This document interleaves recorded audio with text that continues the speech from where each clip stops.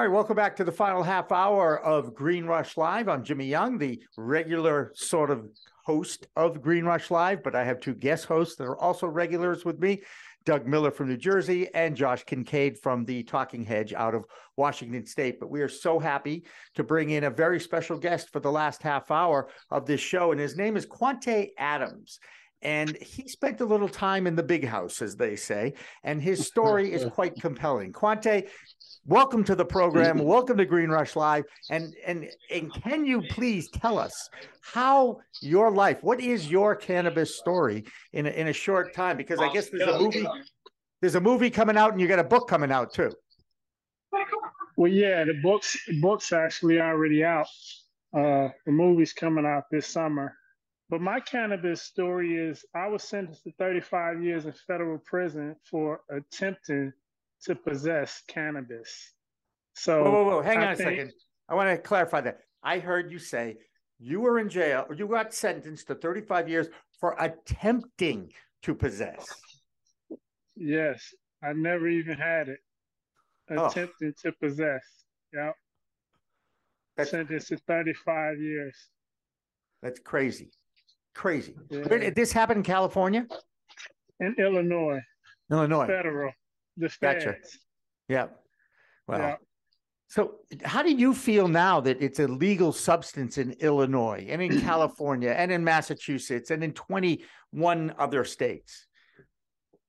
I mean, I think it's a good thing that, that the states are setting this trend to decriminalize marijuana and makes people's lives a lot easier for people who actually consume it.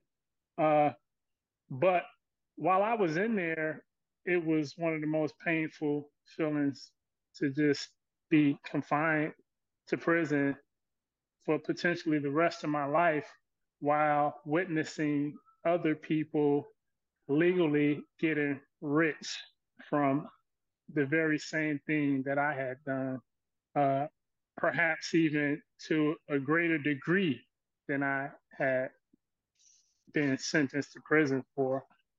So it was hurtful. It was mind-boggling.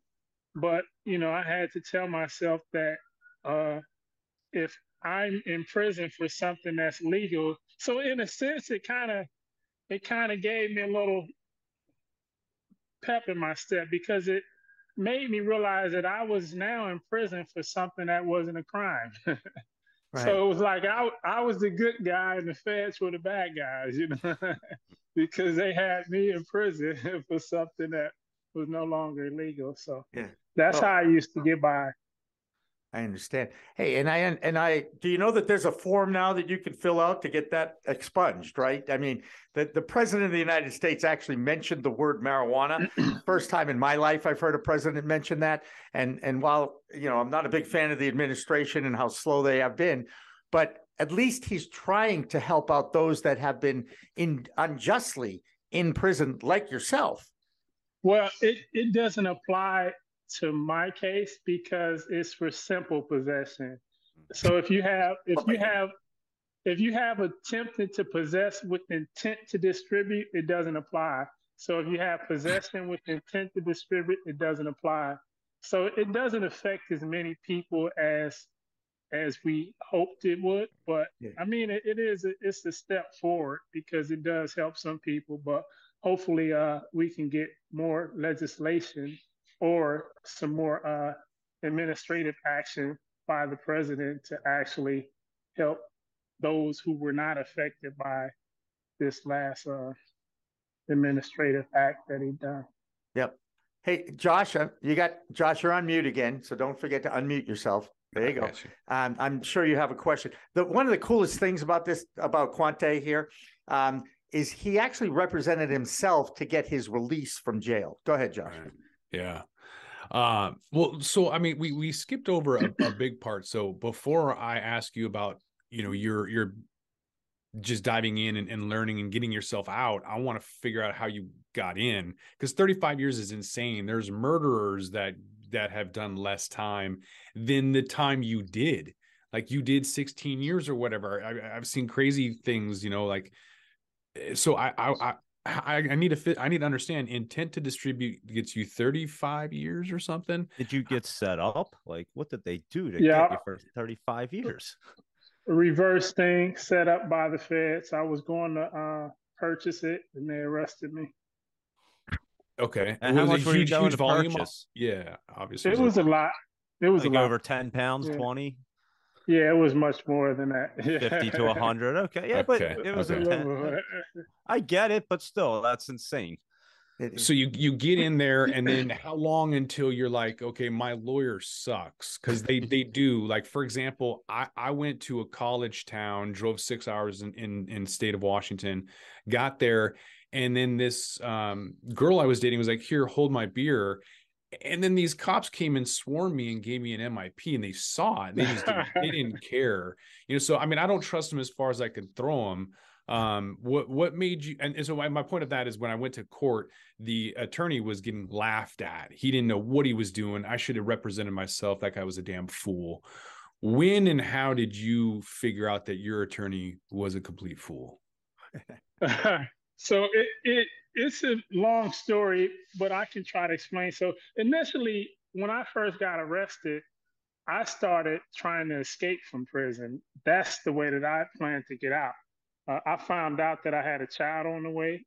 My daughter was conceived 3 weeks before I was arrested. So I just, from that moment on, I just tried to escape every chance that I got.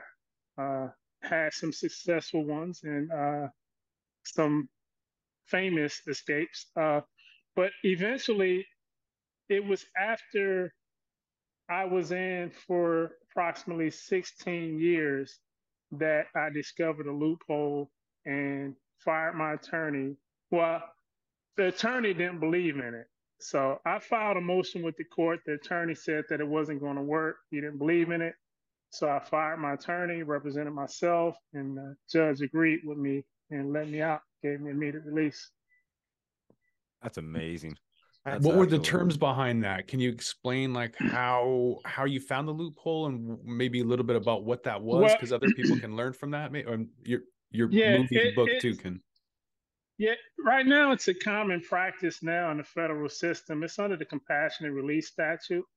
There was some ambiguity there so the compassionate release statute was enacted during Reagan's term, where when they abolished parole, they left a clause in there to where the Federal Bureau of Prisons could actually file a motion to request that a prisoner be released for extraordinary circumstances.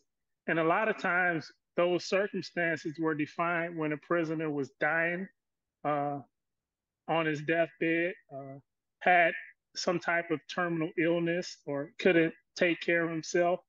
But the problem was that the Federal Bureau of Prisons was only filing approximately 12 of these motions for prisoners every year. And in each situation, the prisoner actually died within 6 months from being released. So in 2018, Congress amended this statute and said that the prisoner himself can file the motion to the court if the Federal Bureau of Prisons refused to do so. So with that said, it opened up the door for prisoners to go directly to the court. However, there was still some ambiguity there because the Sentencing Commission was delegated the task of defining what extraordinary and compelling reasons were.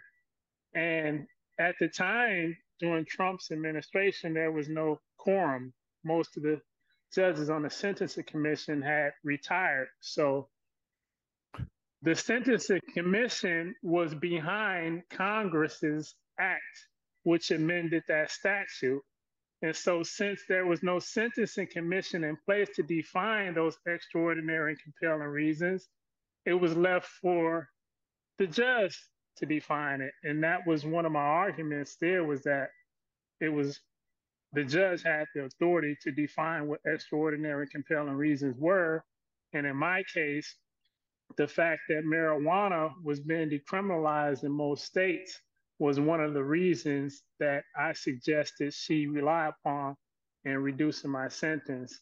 And that amongst other things, like the fact that I had a teenage daughter who needed me, and I had created a bunch of curriculum and programs within inside of the prison to help rehabilitate other prisoners. And I had a movie coming out. I had published a book. So there was a lot of different things. And the judge agreed with me and granted the motion.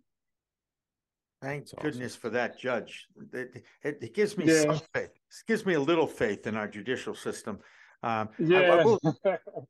will say it's under the microscope now more than ever before.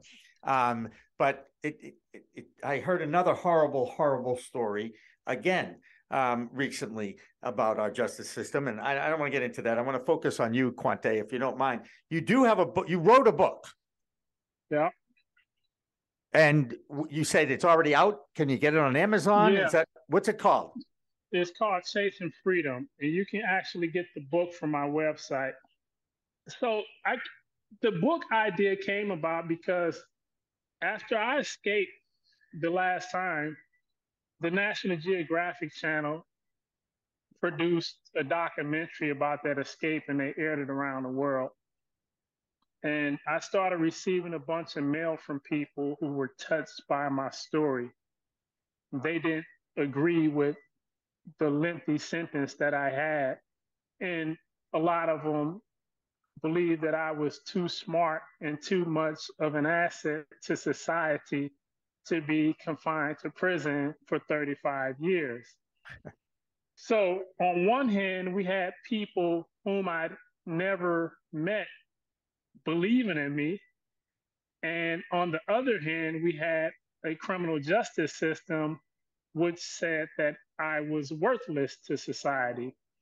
So I decided that I was going to write this book to give the world me. I wanted everybody to understand who I was and who I am at the moment. And the way for me to do that was by to tell my story and to give people historical facts on how I actually grew up and things that made me the person that I was. And nobody's born evil. Nobody's born a drug dealer. Nobody's born a criminal. It's just certain circumstances that tend to direct us down certain paths. And I grew up in one of those communities where there weren't many opportunities, if any. My father was gang members. My family were gang members. Unemployment was probably 90% in my community. And so selling marijuana and drugs was one of the only ways that I saw for a young Black man to actually be financially successful. And that's how I began to sell drugs. And I just wanted people to understand that and understand where I came from before they decided to judge me as this threat to society. And so I put everything on paper, self-published the book. And ironically, at the time that I was writing this book, I felt free.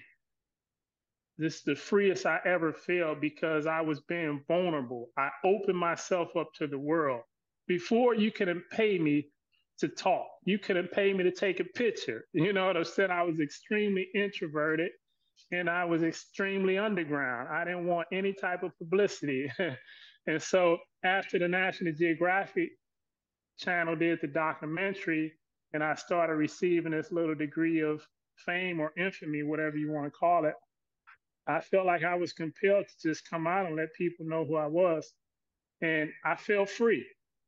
And so at that moment, I realized that I'd been pursuing freedom the wrong way. I thought that money would free me. Being able to make money, move out of the projects, move out of the ghetto, do things for my family. I thought that was freedom. I thought that escaping from prison and being out to raise my daughter was freedom.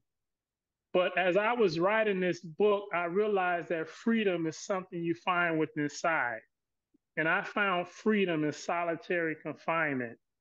And so I titled the book Chasin Freedum, D-U-M, because I'd have been pursuing it the wrong way. And I self-published that book when I was in prison. And to this day, I'm still selling that book on my website. And that book was optioned for a feature film, which is the movie that'll be coming out this summer. That's fantastic. Well, and also, as I look at your bio and your story's incredible, and it's going to be a great movie. It's obviously going to be a great book because it's your life and your whole story. But it says here you run a nonprofit for at-risk kids. Tell us a little bit about that work.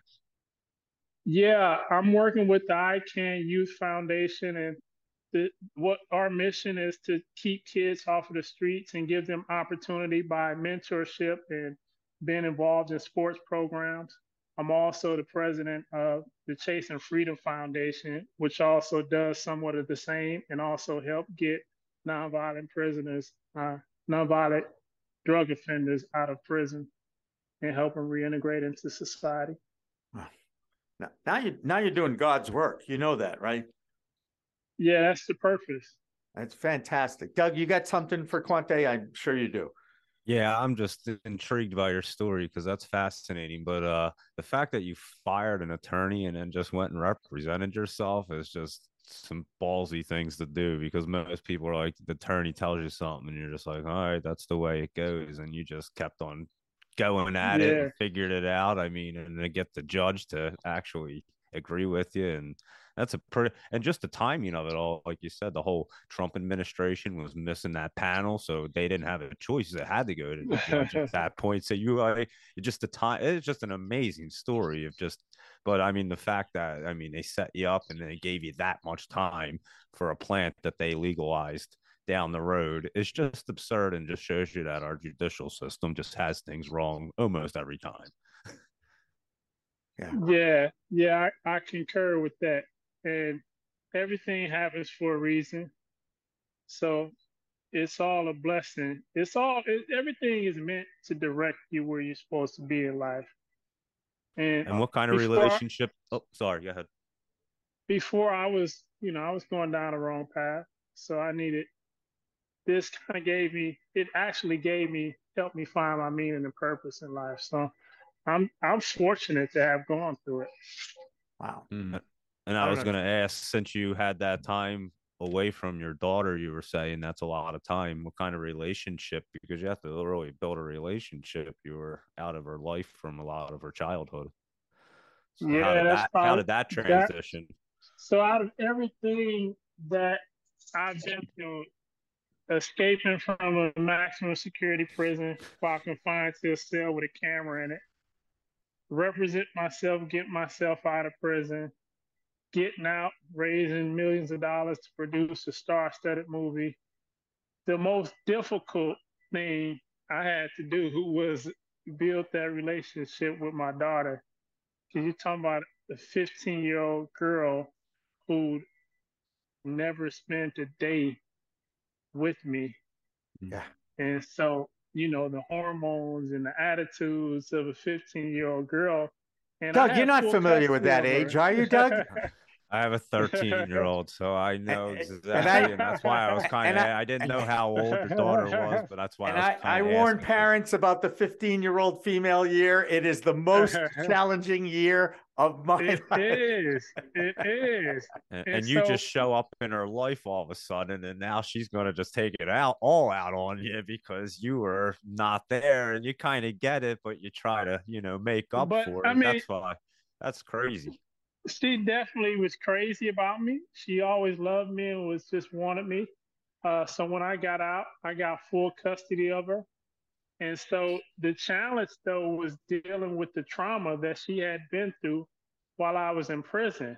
Right. And also, I had to learn how to be a little bit more sensitive and compassionate, because coming from prison, where you're in this masculine, hardcore environment where you're taught not to express any emotion other than anger, and where you're pretty much taught not to put up with anybody's sensitivity or bullshit.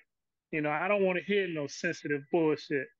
But, now I had to do a 180-degree change coming straight out of prison, and to where I had to be more understanding, more compassionate, more sensitive, express more, of the tender emotions, things that I wasn't allowed to express in prison. So it was a big challenge, but definitely one that I conquered, and everything turned out well. I'm just amazed at your story in so many ways. I usually do a lot more research on people that I talk to, but I had a feeling based on what Steve had shared with me about your story that I was like, oh my God, I just can't wait to talk to this guy. Can we go back to the fact you mentioned this now in a few times in our discussion here, the escape from prison. Okay. It wasn't your first attempt, you said, right? No. Yeah. So how did this, can you walk us through it? I mean, I've watched Shawshank Redemption probably 5,000 times, right? Andy, going through all the crap in the sewer and all that. I mean, I don't think it was like that, but tell me how challenging this had to be for you. It was extremely challenging, but one thing I learned about life is that we as human beings, we are good at everything that we have to do. When we have to do something, when we need to do it, we'd be surprised how good we are. And at the time, that's all I thought about. From the moment I found out that I had a child on the way and that I was expected to spend the rest of my life in prison for marijuana, only thing I thought about was escaping. From the moment I woke up to the moment I went to sleep, and even in my dreams, everything was geared toward escaping from prison. So with that mindset, I picked up on everything. I observed how many footsteps a guard would have to take to get to the end of the hallway. I observed everybody's action. I listened to everything. I studied every building. I would count bricks, and I would size up everything. And so the more I did that, I think it started coming to me. Just it opened my mind up to different ways to execute an escape. So after a couple times and getting caught, the marshals transferred me to maximum security. They locked me in a cell 24 hours a day. And inside of the cell, they had a surveillance camera to watch me and make sure that I wouldn't try to escape again. But I managed to pull off what they considered to be one of the most ingenious prison breaks in United States history. And I got away. And they started calling me Houdini. And and then, so actually, if you viewers all can go watch the documentary, it's on my website, because that's the National Geographic actually did a website, did the documentary about that. Fantastic. And so I don't want to spoil it for anybody who wants to go watch it after listening to this show. So all right, Bosco. So details for them. So you get out of prison. I'm curious if you've had the chance to go into a store and see what's being sold legally. I don't know if you're able to, what the deal is. But have you been able to check it out? What's your opinion about the market? Have you seen it, or are you just resentful that it put you in prison for that long? No, I'm not resentful at all. Ain't no resenting me at all. Yeah, I've been inside of several dispensaries. I've been keeping up a little bit with what's going on in the industry. And you just look at it like, this is trash. I could have sold way better stuff. I don't know. I think now the shit is way much better now. They're throwing some potent shit now, right? Well, you've been in prison for a long time. I bet you home grows way better. The dispensaries are trash, man. Trust me. How old were you? How old were you, Quawntay, when you got set up? I was 28. 28. Okay. Wow. 28. I'm just doing a little math. That's all right. I got you. So I now know how old you are and everything. But what do you want? What do you want to accomplish now that you've accomplished so much? You've identified this humans humans are great when they have to do something, is one of the reasons why I have such respect for single mothers of children, because they have no choice, right? They have no choice. They have to do it, right? And I'm amazed by that. I wrote that down. I just want you to know I'm using that as a quote for you, if that's okay. Yeah, for sure. And my thing now is just to get out here, share my story, and inspire people and teach people how to be resilient. Because life is however we perceive it, no matter where we are or what we're going through. If we can just find ways to think positively and optimistically about our experiences, it creates positive vibration, which attracts more positivity. And when you're in that positive mood, you are better off at overcoming whatever circumstances you are going through. If you think in negative, then it makes it extremely impossible for you to overcome it. So I just want to travel and speak and share my story and hopefully inspire other people to do the same thing. Well, can you imagine in this day and age, they had you in maximum security with a security camera because you were set up for cannabis and we couldn't keep Epstein alive? Like, this is mind boggling to me that they put you in there and you were able to get out. This dude gets killed somehow and everybody's sitting there looking around like, oh, nobody knows what happened. That's kind of amazing when you really think about it. You were in there for a plant and they had you in that much security because you could escape. It's kind of funny. It's laughable, actually. Do you sue? Do you sue the federal government for this? Nah. No? Okay. I was just wondering if you did. Get yourself a good lawyer. Yeah, I would have to think you have a great lawsuit. I mean, that's insane. They basically imprisoned you for something that's legal now, but that's another story. Yeah, but I mean, that just for the government or a court to accept such a lawsuit would pretty much cripple the criminal justice system, because there's another 100,000 guys just like me spread out somewhere who should be coming after with this war on drugs. That's right. No, and I'm sure you're familiar with Steve D'Angelo and his last prisoner project that's out there, right? Yeah, for sure. I've met some of them. Yeah. They're good people. All right. Well, hey, Quawntay Adams, first of all, what's the website that we can get your book and see your story? It's QuawntayBoscoAdams.com.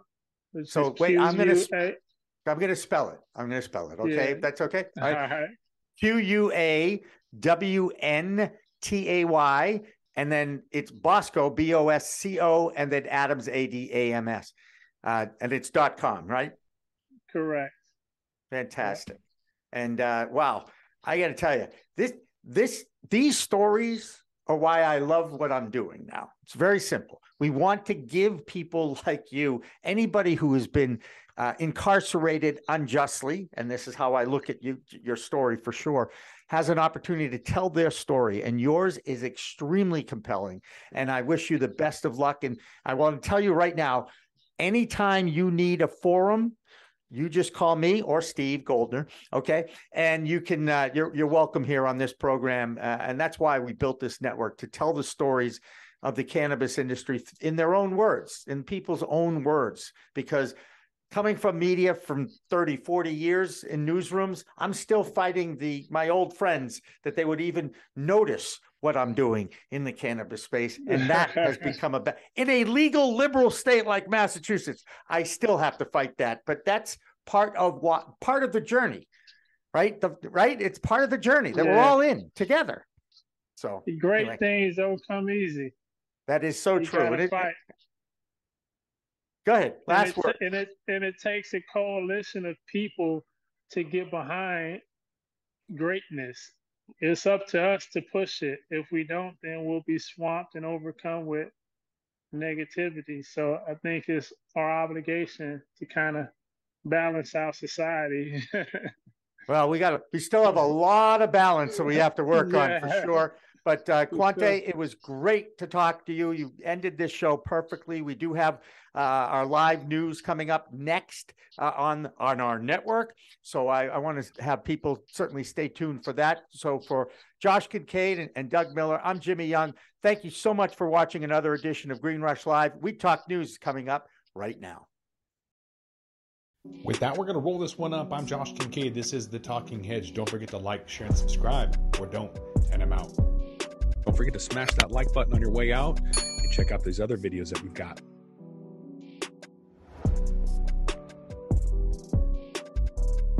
Thanks for listening to today's show. To check out more great cannabis podcasts, go to podconnects.com. Here's a preview of one of our other shows. Hey there, my name is Leah Babrudi, and I'm the founder and host of Canachicks Podcast, where I discuss cannabis, psychedelics, and other natural medicines. I not only interview people who use them as treatment for different conditions, but also the entrepreneurs who share their knowledge on how they built their businesses. If this sounds interesting to you, give my show a listen. I'm sure you'll learn something that'll surprise you.